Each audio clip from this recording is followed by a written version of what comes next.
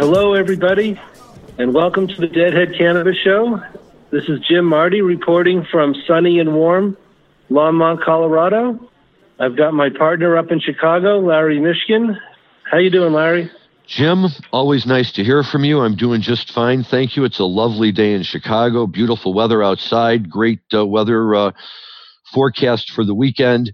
Everybody's in a good mood. Little by little, things are beginning to open up here again, and it's just nice to see people getting outside. What about in your part of the world? Colorado's really getting back to normal. We even have traffic.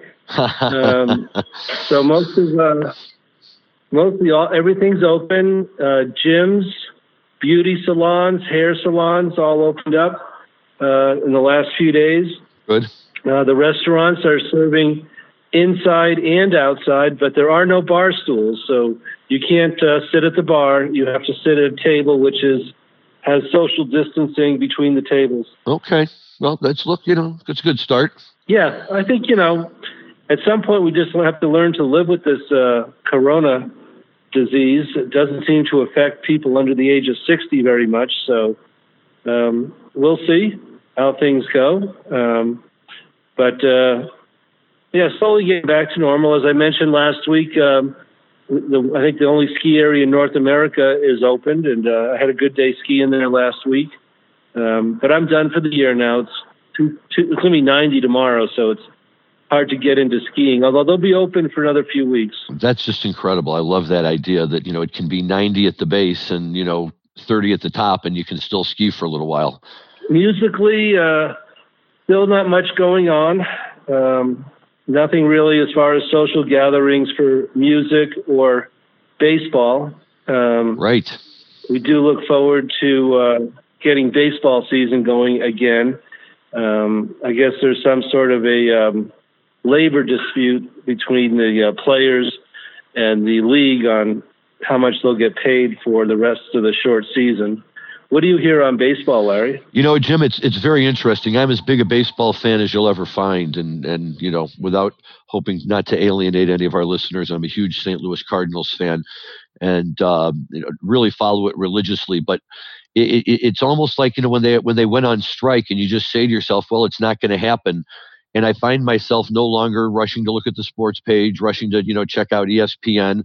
And I figure, when they come back, they'll come back. But yes, I have heard talk of labor, and I always have a hard time imagining these people going in labor disputes when there's so much money available to that they have to fight over it. But what do I know? I'm just a lawyer.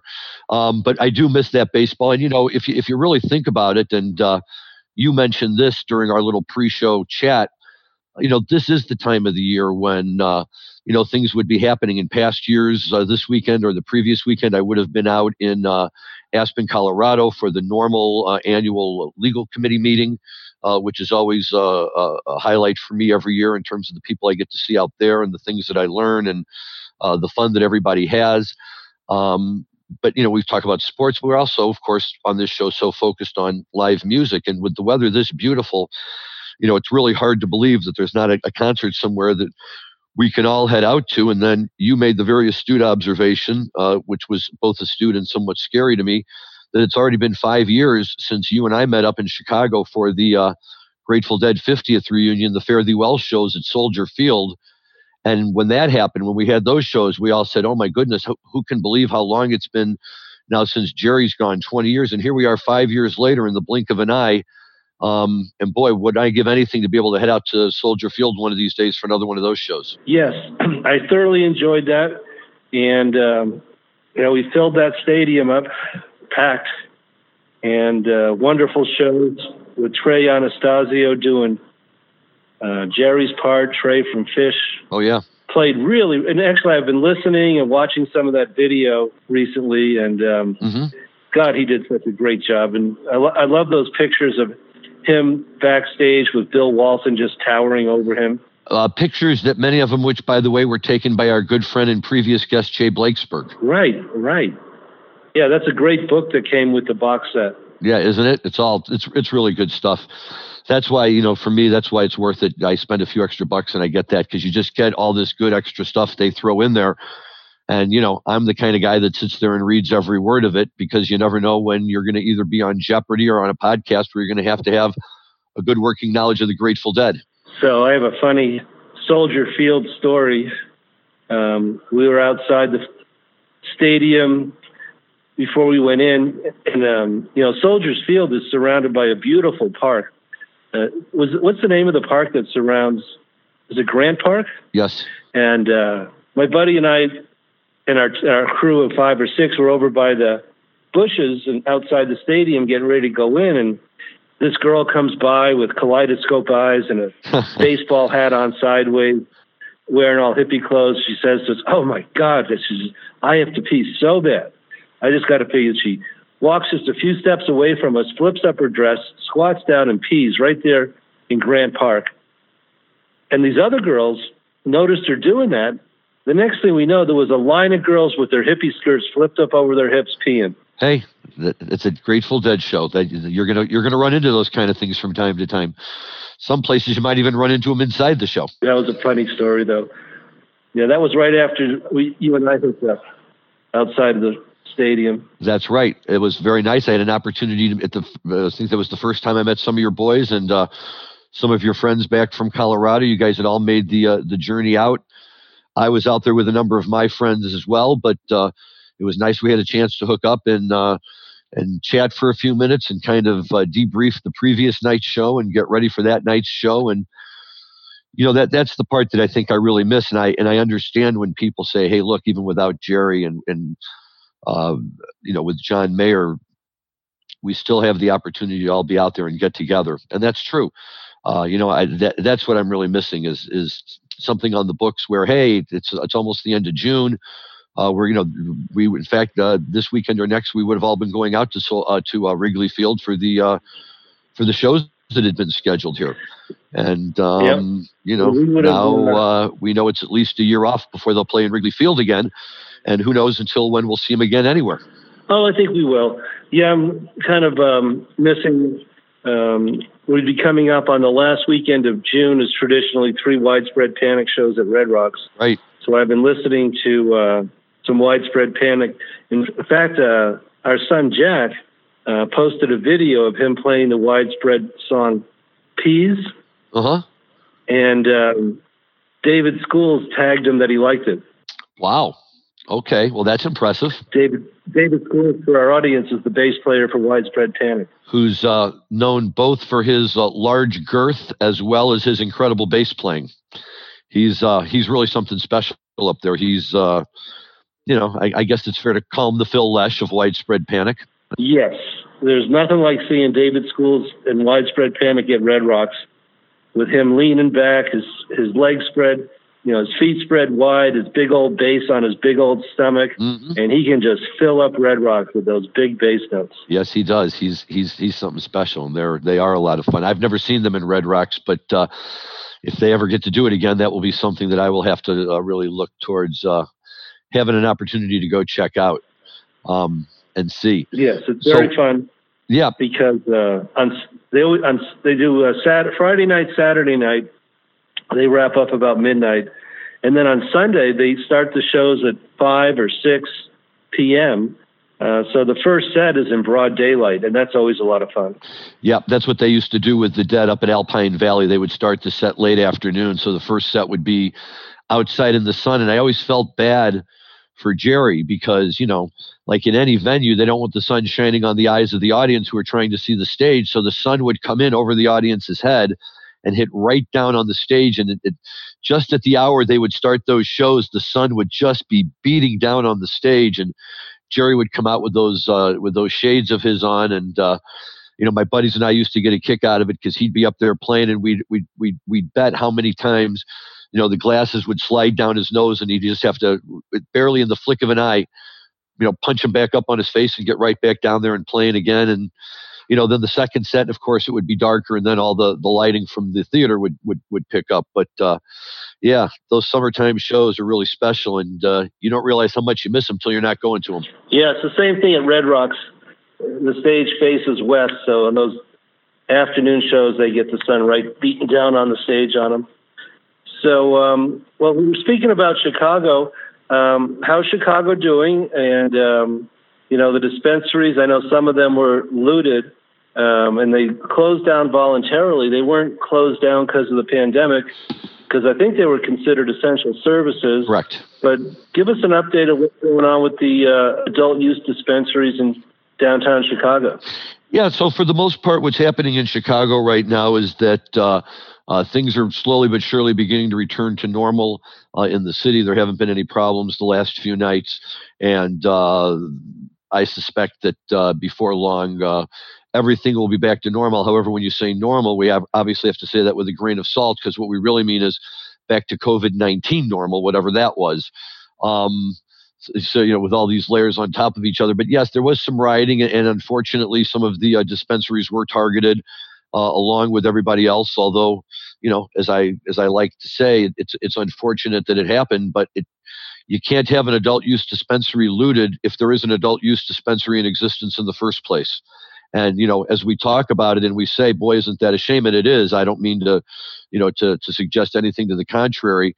There's a part of me that can't help but say, wow, this is amazing. Among all the businesses that were getting looted, we always hear about grocery stores, and they, try to take off ATM machines and all sorts of stuff like that. Now marijuana dispensaries are in the mix. And, it's a statement, I think, Jim, of how far we've come with everything with marijuana and with THC, since you and I first met way back in 2013. And, the fact that we have anything like this happening in Illinois is fantastic. And I think that, people are excited enough about the program that it's kind of tempering the overall frustration that many of us are feeling, because the Illinois Department of Financial and Professional Regulation has still not yet announced the winners of the dispensary licenses, which were supposed to be announced on May 1st. And now here we are on June, whatever day we are on. I apologize, I don't have my calendar in front of me. But the second week in June, and we still don't have not only any announcements, but any indication of a date as to when the announcements are going to be made. And at the very same time, the July 1st announcement deadline for cultivation, processing, and transportation is quickly creeping up on us as well. And nobody knows, will they announce those for right now? It's still not announced dispensary. Will they wait to announce these others until they announce dispensary first and keep it in the order in which they had originally intended? And we just don't know. So it's unfortunate. I realize it's a big job, and appreciate the fact that we now have state leadership that's in support of this type of program and is helping move it forward. But certainly from the perspective of the people that have invested so much time and money into trying to get a license, it would be wonderful if we had some answers for them, even if it was just that they can expect an answer by a certain date.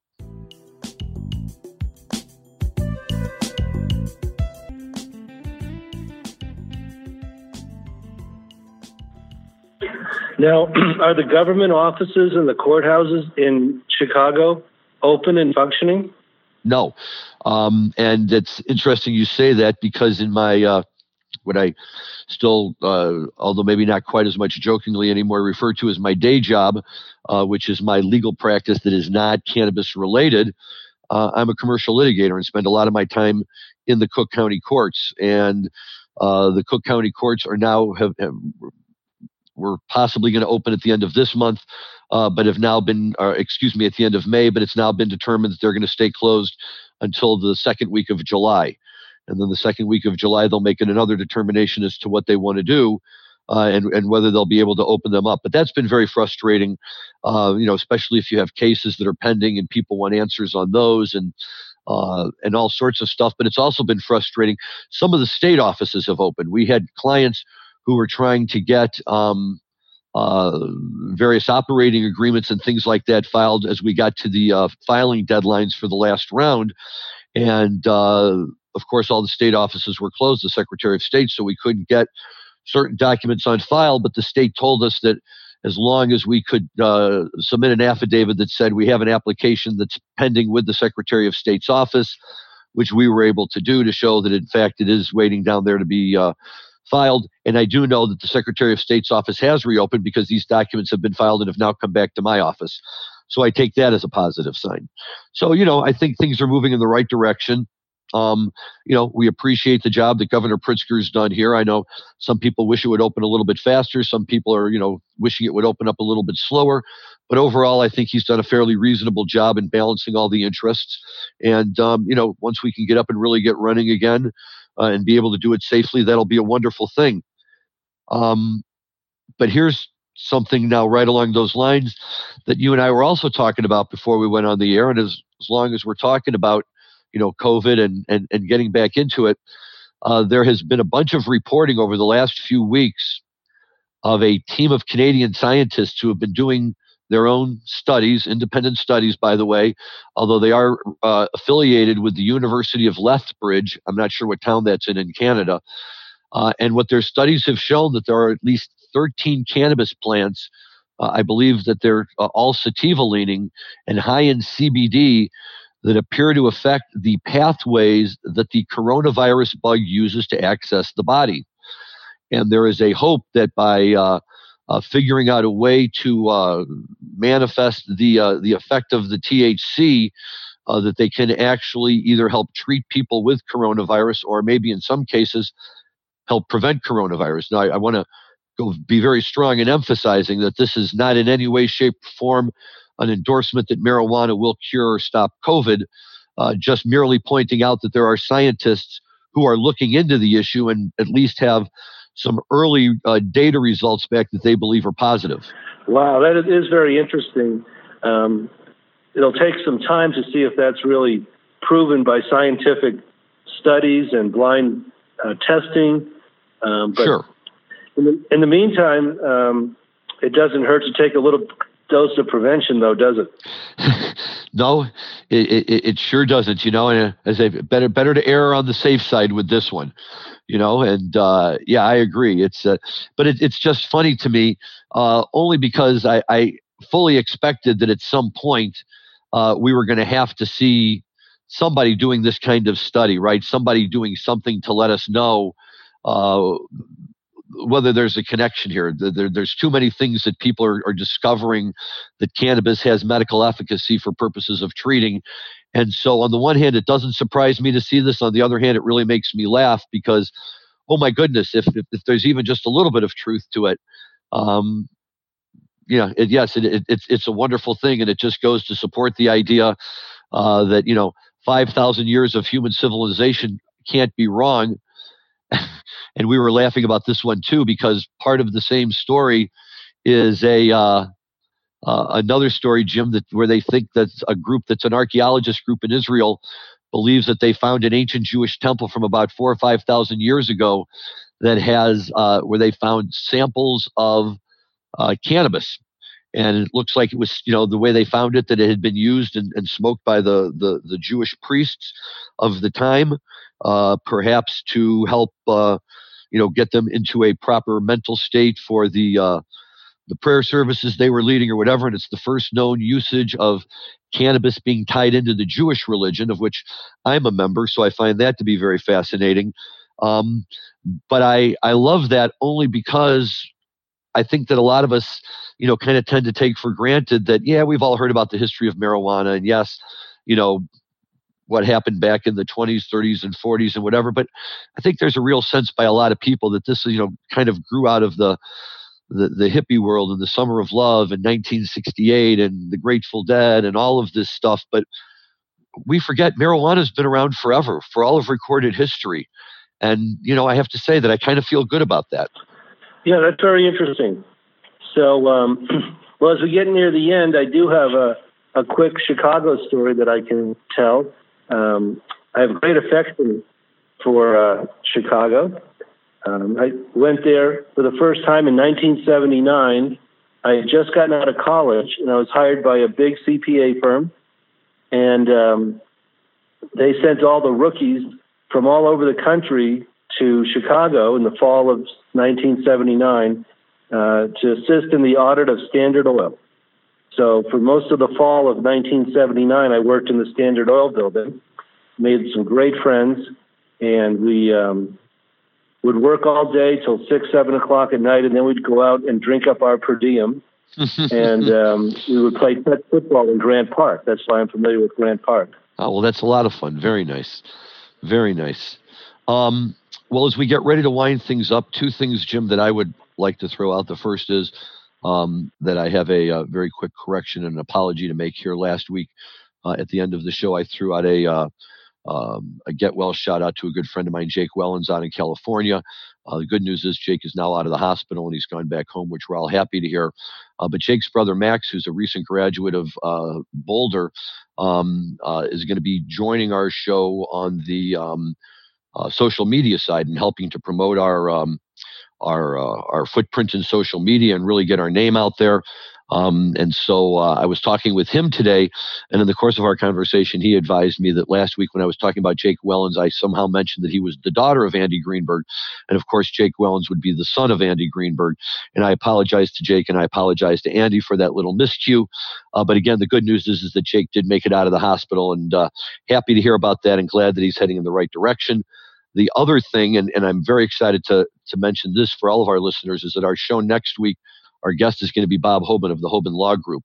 And, Bob is one of the early pioneers in legal cannabis and has now positioned himself to be one of the real leaders, both on the marijuana and the hemp side. And he's a guy with a schedule that has him on the road and tied up all the time, but he's been kind and gracious enough to give us a few minutes. So we're looking forward to having him around next week and getting to ask him a few questions. Looking forward to that. Yeah, Bob and I go back a good 10 years here, working on cannabis clients together. We have many mutual clients between Bridge West and Hoban Law.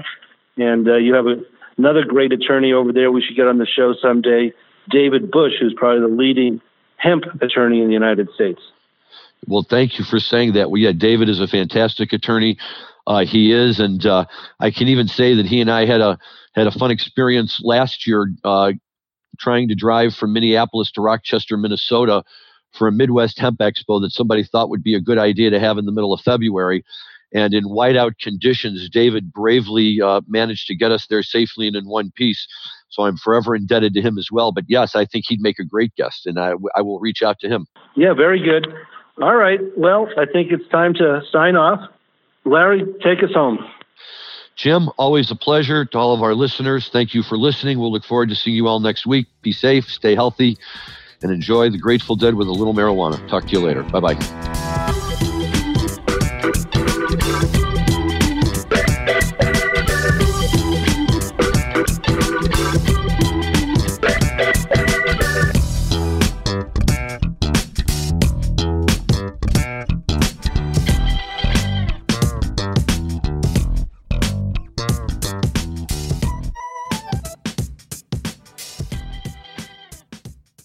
Thanks for listening to today's show. To check out more great cannabis podcasts, go to podconnects.com. Here's a preview of one of our other shows. Hi, my name's Kate, and I'm your host of the Pop Moms Podcast. I started the Pop Moms Podcast, because I wanted to end the stigma against using cannabis, specifically with moms, but also anyone who chooses to consume.